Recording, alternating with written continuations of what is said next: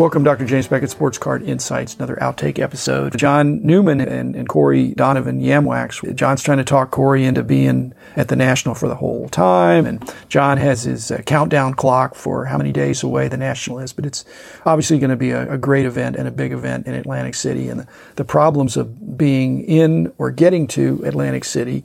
I just got a little creative there and talked about some alternatives that I've been stewing around. I'm not going to be the organizer, but I don't mind throwing out an idea, and if somebody enterprising, you could dock a boat offshore in Atlantic City and come in for the card show and then spend the night out on the big boat or whatever. There's any number of crazy things could happen, but when you get a bunch of collectors together, I know some people are doing Airbnb, renting houses, and it's opportunity for everything to be like a trade night or just getting together, having dinner with your friends, talking cards, being around the cards and all that stuff. Had a great time on Hobby Hotline, as I always do. And this is, again, 10 or 12 minutes that I pick off for fresh conversation. So hope you enjoyed as much as I did. And here it is. Thanks, everybody. Down markets then versus now. I think we have more collectors now than. When I say then, my first thought is that was that 90s downturn, that really around the baseball strike, more people in the hobby now. Obviously, content creation didn't have podcast and YouTube. So that's a factor. There's more people talking about it than in the 90s. Put more attention on it. You could say there was more companies in the 90s when you had Topps, Fleer, Upper Score. I know I'm probably Donruss. Now we have fewer card producers that are dealing with the down market. Since the beginning of time, it's been, for the most part, a mixed market. There were times when most things were going up, and then there were some stagnant times, but there's just this perception that gradually cards are fun and they're going to hold their value over time, maybe having a down time. So if it's a dip, what I think I've seen for 50 years now is that people, if they really need the money, then they got to sell their whole collection, whether it's an up market or a down market. If they don't really need the money or they need a little bit of money, I think most people, if they're a true collector, they don't want to sell their best stuff. So they're going to put back their best stuff because that's untouchable. That's stuff I really care about. And so in effect, the better stuff can hold its value because it's not being sold in a distress sale. But the mediocre stuff or the mid-range stuff can be very soft, and you can really get deals on that. And I think that's always been there. So if it's off condition or not the top rank Hall of Famers, non-rookie cards, the best of the best just doesn't get put out usually unless people think, hey, I'm going to get a world record price. If I'm going to take a haircut, I don't want to sell my best card. Looking at our Grail hit list, checklist, and thinking, boy, we're licking our chops. These are going to come to market, and we're going to get great deals on them. And that's one thing I'm coming to realize is that I think it looks like fewer of those are going to come out. And when they do, there's a bunch of us that still want them, and they're still in demand. So it's not as reflective as those recessionary pressures across the lower and mid tier. That's why it's exciting to get some cards first, our checklist and set list, but not necessarily our Grails. Doesn't seem like the opportunities are there. That's why the Fleer Jordan rookie is a deceptive kind of a Grail card, because there's so many of them in PSA 10, BGS 9.5, at 9s. It's not short printed. Expect to get 2 or 3 in every box, and there's still some boxes. But is it drying up now? There's a steady stream of those cards coming in. I'm talking about the Grails that you only see every once in a while. The Jackie that John got, kudos to that, but there are more of those coming out than 5 years ago. You didn't see them very much. Now the price, it's really run up, and you'll see some things out there. So I'm talking about the next level of scarcity, but every level of scarcity means people are going to hold off. They don't want to sell their best stuff, and that's relative to what they... It's a great point, Dr. Jim. When I do shows and when I'm prepping the week before the show, making sure I'm a pricer, so I make sure everything's priced and current. People don't always like to ask, and even going through my show inventory, and when I'm checking the pricing and where it's at, and I'm like, I don't want to sell this, but I'll buy more. Exactly. That. Even though I'm not going to put this out, and I'm not trying to be mean, but like for that price, I'll buy some. I'm not a huge wax guy, but I like to open it with discretionary income as a father-son thing. I open it with my 10-year-old, and that's really where I go to for wax. And so right now, I don't know what it is. Is it the market going down? Is it more supply? Is it just changes in the media around the hobby right now? But there's more products sitting on the shelves at Target at that $20, $30 blaster price. And it's been great to be able to go every week or every other week and grab a box or two, whether I'm picking up a soccer box or a baseball, basketball boxes. They're usually on the shelves for a couple days as opposed to a couple minutes like 6 months ago. And to have that ability to just have some fun with my son, it's worth the $25 for me easily. So that is a benefit potentially of the market changing, or I'm not quite sure. Is it just that they're printing like crazy right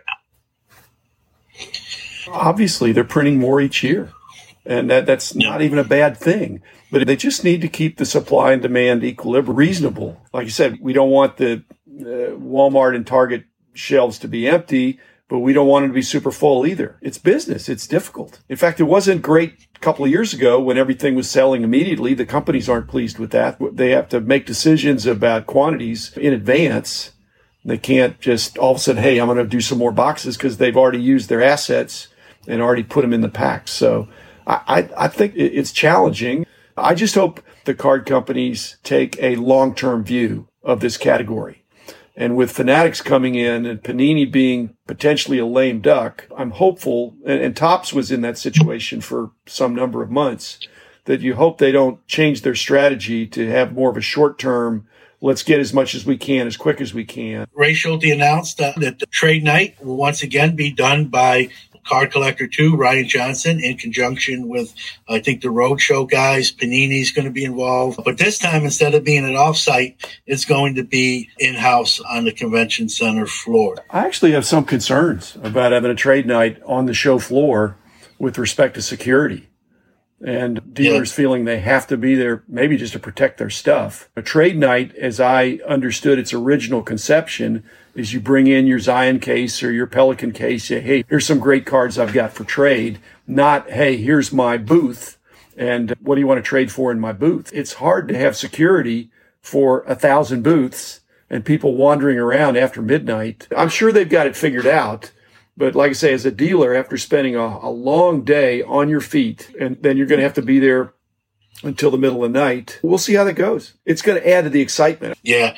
Every hotel this year in Atlantic City is going to have their own version of trade night in the lobby. I know where I was in Chicago last year. It was hard to navigate through there. Excuse me, coming through. I almost felt bad walking through a show and disrupting, even though I was disrupting, cramping their style. But so you're still going to have those along with the official national on the floor trade night. Financially, money is going to be probably more exchange hand than cards. Although I will say in Dallas, I saw people had 3 cards here and they were, hey, we're close. Can I add this and can do the deal? So it is trading going on. That's always nice to see. But like everything else, the hobby's evolving and trade night is in a sense changing as well. Obviously, meeting people for the first time, meeting people for not the first time is a big thing for me. It's been a high spending month for me, but looking forward to, I've shut off any buying now till Atlantic City to build up another little, hopefully, nest egg and buy another card or two off. I'm doing graded Hall of Famers. That's my PC now. Bleaker Trading is asking if people want to stay in New York City instead, but run a daily shuttle out to the National. Interesting concept. Sounds like a lot of fun. I know I could get my wife up to New York City easier than Atlantic City, certain kind of town more, but I would miss those connections. If that bus is leaving at 6 p.m., I'm going to miss a dinner with friends. I'm going to miss the late night trading and making myself feel really old being in a room of those trade nights in the hotel lobby, stepping over 15-year-old kids that are trading 5-6 figure cards. It's pretty wild, but it is really engaging and interesting, and it's what it's all about. So it's hard not to think about hunkering down in Atlantic City for at least a couple of them. So as I think about it, it's connecting with people I enjoy, just seeing online all year. I think I'll do the same thing, John. I love that idea. I love cards in my collection that have a story to them. Sometimes where they come from is as cool as the card itself. When you're a collector, I'm definitely thinking to look for a fun non-sport card for me, something like Prince's Rookie or a few of those cards. They're still on my checklist that they don't come cheap. They don't come up often. And sometimes the only place you find them is some of those booths. Yeah, no doubt. If you go to the National with cards that you want to sell, that's better than going to the National with cards that you have to sell. I think you want to put yourself in a position in your collecting where you don't have to sell stuff. You're making a choice that you want to sell some things. Secondly, I think there's a huge opportunity for party buses, whether they're coming from New York or Philadelphia or whatever, where it's a trade night on the bus and you handpick your friends and everybody's got a little case and you stay at a hotel that's an hour away, but you're an hour on the bus. You have your own hors d'oeuvres or libations, whatever. But I think if you put together a 20 or 30 person party bus, it'd be like a fraternity party on a bus with everybody loving the hobby and having a good time, Corey. So maybe you could have your cake and eat it too, but I think you'd have to handpick your teammates for that. But I think that'd be cool.